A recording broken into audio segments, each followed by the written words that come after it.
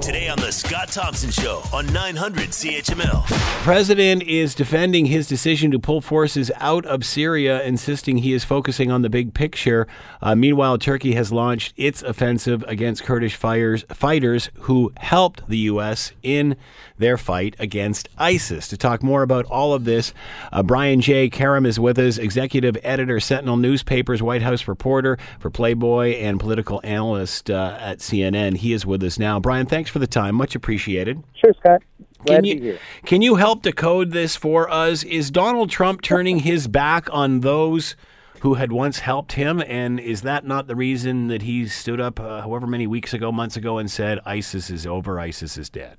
Yeah, he about 2 minutes ago, there was a statement from the office of the president condemning the attacks, and we'll see probably in a 3:15 pool spray if the president will come forward and say any more than that. But of course, it was his actions that led to this, by him saying that he was going to back out of any agreement or help the Kurds, that Turkey felt emboldened and took this move and this step. So as soon as Trump announces that he's not going to defend the Kurds, that's pretty much the license for Turkey to go in. Yeah, and he did it in a tweet. He tweeted out a death sentence for the Kurds. I mean, that's how cowardly is that? It's not very presidential, certainly not what we're used to from presidents, to announce foreign policy in a 280-character tweet. But that's not unusual for this administration. We were told early on that tweets are national policy, and so here we are. We'll find out if he's got himself into a pickle. The GOP has not backed this. This came as he was trying to get people not to pay attention to an inquiry, an impeachment inquiry, and now he's going to have to probably do a quick two-step this afternoon, and I would suspect that there could be any number of repercussions to this latest catastrophe that Donald Trump has created for himself and for our country. Interesting you say created for himself. Why is this so significant? Why GOP not backing him on this? Well, because the fact is the Kurds did support us, and the fact that we have a long... it's bad enough there are enough people in the world that do not trust the United States, but now you're telling the world that if you're allied with us, it means nothing. We're not loyal to you. Yeah. When the push comes to shove, we'll get out of the way and let you get shoved. And, if you can't... my father said if you can't be a man of your word, you're not a man. And if the nation can't be a nation of its word, it's not a nation. So he's really kind of called into question the legitimacy of his administration, and by extension, the entire United States. What's his reasoning? What's his reasoning for doing this? We've seen his. Actually, there are people who say that we can't be over there forever, right? And that we do need to phase out our participation and let these countries rule themselves and deal with their own problems. That's true. No one's going to disagree or argue against that. It's it's the rash way he did it in a tweet, surprising everyone in his own government, the generals, the DOD, his own staff. I talked to people on the staff here ago. I had no idea he was going to do it until I saw it in the tweet. That's just not the way you do things if you're a leader of the free world. How do you explain that? Is this all a distraction? Is this all, again, like you said, the impeachment inquiry is going over here, so it's like, hey, look, there's something shiny over here. If you're looking for logic in this administration, you won't find it. That's just the simple truth. And why did he do it? Yeah, maybe it was to distract from the impeachment. Maybe it's what he ate in the morning. Maybe it's what he saw on TV. Maybe it was he looked out the window and said squirrel. I mean, there's no rational explanation for any of the things that I've seen in this White House over the last 3 years, and this is just the latest and one of the most serious events. Many have said that this will just re-energize ISIS. He tried to sell the American people months ago that they were dead. What happens when there's a resurgence? Well, no one has ever really said that but him. True, they do not hold on to physical land as they once did, but to say that they're dead is just not accurate. Any more than the KKK isn't dead. They don't own any property in the United States. They don't own states. They don't own. They don't have a government, but they're not dead as an organization. Nor is ISIS. extremist organizations continue to exist, and of course this will embolden them because we won't be there to stop them. What role does Syria, Russia play in all of this with their relationship with Trump? Oh, they love it. Yeah. Getting the U.S. out of the region is absolutely a godsend for those two countries and for Iran, who would love, and Turkey. I mean, the United States was the one calm, rational voice there, and now it's gone. And that's a detriment to the free world. It's a detriment to world peace, and it comes at a high cost in lives more than anything else. And we've already seen that as Turkey has begun, bombing Syria. U.S. Donald, I'm reading out of the Associated Press here. Obviously, Trump lashed out Wednesday over sharp criticism over his decision to pull back U.S. troops from northeastern Syria, insisting he is focused on the, quote, big picture that doesn't include American involvement in, quote, stupid, endless wars in the Middle East. That is very much campaign talk. But is he basically saying, thanks for your help to the Kurds, and then turning his back on them, but we don't need you anymore? Exactly. That's exactly what he just did. And that statement speaks directly to the fact that Donald Trump does not understand the international circumstances in which he's enmeshed himself and our country. He does not understand the nuance of Middle Eastern policy. He does not understand the nuance of that specific situation, nor does he care. Everything to him is a talking point, a 30-second, bite, a simple way to appeal to his base. But there are many veterans who are very upset with this. They're asking, why? What did I go over there for? One of the edicts, one of the reasons why during the Gulf War we went over there was to arm the Kurds and to help them. That was one of the end goals, the end games in the original Gulf War, and we seem to have forgotten that. You mentioned earlier or alluded to the fact that he doesn't necessarily have a grasp of these sorts of issues, doesn't have the capacity. Did we see that, and is this a tipping point because of that issue? But did we see this when the brouhaha started coming out about Ukraine and the conversation he had with the president, and then he said, well, I'm going to release everything and this will all exonerate me. And then as Nancy Pelosi pointed out, it didn't exonerate him, it just proved to everyone else what they were thinking. And she actually made the point of saying he didn't know what he did was wrong. Is that what's going on here? Of course, he's not going to change. Donald Trump hasn't changed since he's sprung into adulthood, and he believes it's okay to muscle people.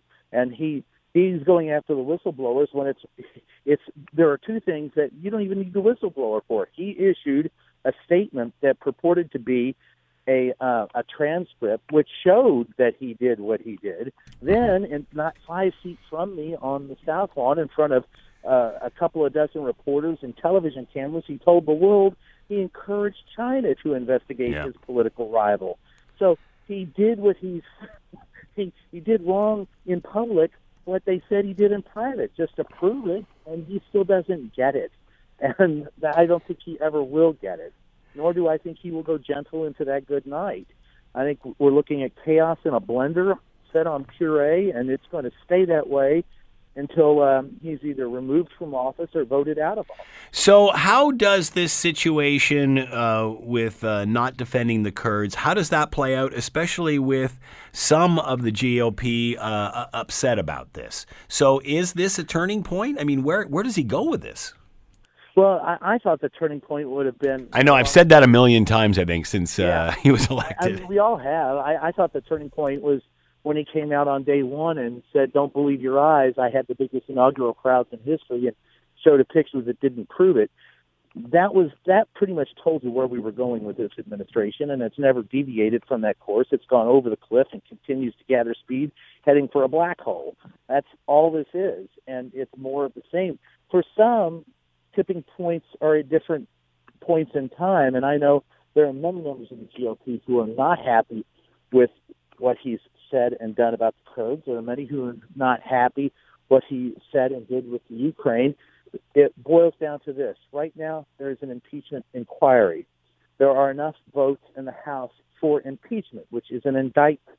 It will then go over to the Senate, where the Senate Majority Leader Mitch McConnell has said that he has to hold a trial, and he will. Now, whether it's an abbreviated one or whether he flushes it, Donald Trump still has a majority of the Senate backing him. Those are all GOP members. Now, some have said privately that they would vote for impeachment and removal, but they're going to have to do that publicly, and I don't know if they're ready to do that or not. And so, at the very least, he will end up like Bill Clinton. He could end up impeached and not removed, or he could be removed, or he could resign if things happen. But further information comes forward, but I would not expect him to do that. As I said, I think to get him out of the Oval Office, you're going to have to pull him out kicking and screaming. How is the rest of the world viewing Donald Trump's position on the Kurds and Syria and what he is announced? How concerned are they that this major power is now going back on its word, or are they too busy with their own issues? I know our allies are upset with us for going back on our word, but that was before this issue. This just cements the resolve that you cannot trust the United States. I think it's done. I don't think it's done irreparable damage to our international reputation, but it certainly has done a great deal of damage to our international reputation, and it will be up to someone else that is not Donald Trump to try and repair that reputation. And that, I don't think, will be easy to do. Is, again, going back to ISIS and the fear that if the support isn't there from the United States, that this will just flare up again, how would the president address that? We'll find out today. I think at 3:15 in a pool spray, they'll probably spout off. For all I know, he may threaten military intervention, but or bombing them. I do not know. But the facts of the matter are that he created this environment. He's wholly responsible for it, and the loss of lives are on his. That's on his watch. That's on him. It's on his shoulder. So he's got to. Those smooth round shoulders of his have to, buck up at some point in time and take some responsibility, but he has yet to do that. Can he walk this back? Is there a win for him if he walks it back? He can certainly walk back what he said, but he can't walk back what the Turks did. I mean, they bombed Syria because of what he said. Yeah. So that's going to be he can try to walk back what he said, but he certainly can't. Facts are stubborn things, as John Adams once said, and that's the facts are today Turkey bombed Syria because of what Donald Trump said. Many have said that and tried to figure him out and ask, is he doing this as a distraction to take away from impeachment inquiries or any of that sort of thing, and looking for a fast quote like stop these stupid endless wars, hoping that's a distraction. But at what point do all of these other fires that he creates just set the whole place ablaze and people just become so exhausted with all of this? Well, that's a good question. I think many people are exhausted. The Democratic problem is they can't find anyone or they're struggling to find someone who can beat him. The Democrats are all arguing over turf that they already own, while not appealing to the millions of voters who voted for Trump in 2016 who would gladly switch their vote, except for the fact that the Democrats are talking about health care reparations and taking away their guns. And for those millions of voters, those swing voters, they understand that any health care plan that the Democrats have is going to be better than what Trump has given them. But what they don't want to hear is anything about reparations or threatening to take away their guns from any of them. The best health care plan is a loaded, weapon. So they're not going to. They haven't won those. They still don't understand why Donald Trump won in 2016, and they're going to have trouble in 2020 mounting a campaign to defeat him with the steps they're taking now. But it's still early in the race, and we'll see. So if it boils down to he's not impeached and not removed, but it's up to the election to remove him, right now Donald Trump, if the vote were taken today, would probably be reelected. What about Bernie Sanders and his health issues? How does that change things for his charge for the Democrats? I think he will probably look, he's scaled back his efforts. I think he will probably drop out. Yeah. But I do not know. No one certainly hasn't said as much. Elizabeth Warren would be the natural beneficiary for many of his supporters. And then I'm sure that Joe Biden will pick up a few as well, and as will other candidates. But Democrats, it's still very early on in that race, and I don't know why Joe Biden is the early favorite, because other than the fact that he was once the vice president, but he certainly is old. And as James Carville, the famous Democratic operative, once said, he's too old to be president. So in that regard, even Trump is right. So we'll see. It's going to be a very interesting next 9 months in the United States of America. So you said that with Sanders' illness that it benefits Warren. Is that bad news for Biden? For bad news for who? For Joe Biden. Oh well, yeah. I don't think I think he's done. I don't think he'll be the Democratic nominee, but that's just me. Certainly, still leading in most polls, but I do not see that candidacy being viable. But we'll see.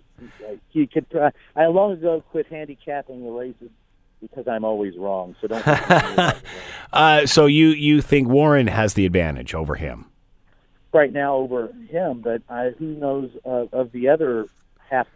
Yeah, good point. 2 dozen or so candidates who could emerge. Brian, again, it's still only not one vote has been taken. Good point. So where do you predict this situation with the Kurds going? What happens in the next 24, 48 hours with that? There's going to be more deaths in the next 24 hours. There's going to be a boatload of screaming and yelling. I don't know that our government will do anything for them. We have abandoned them, and they were our allies. And that's just sad beyond measure. It's criminal. Brian J. Karem has been with us, executive editor, Sentinel Newspapers, White House reporter for Playboy, political analyst at CNN. Brian, as always, thank you so much for the time and insight. Much appreciated. Anytime.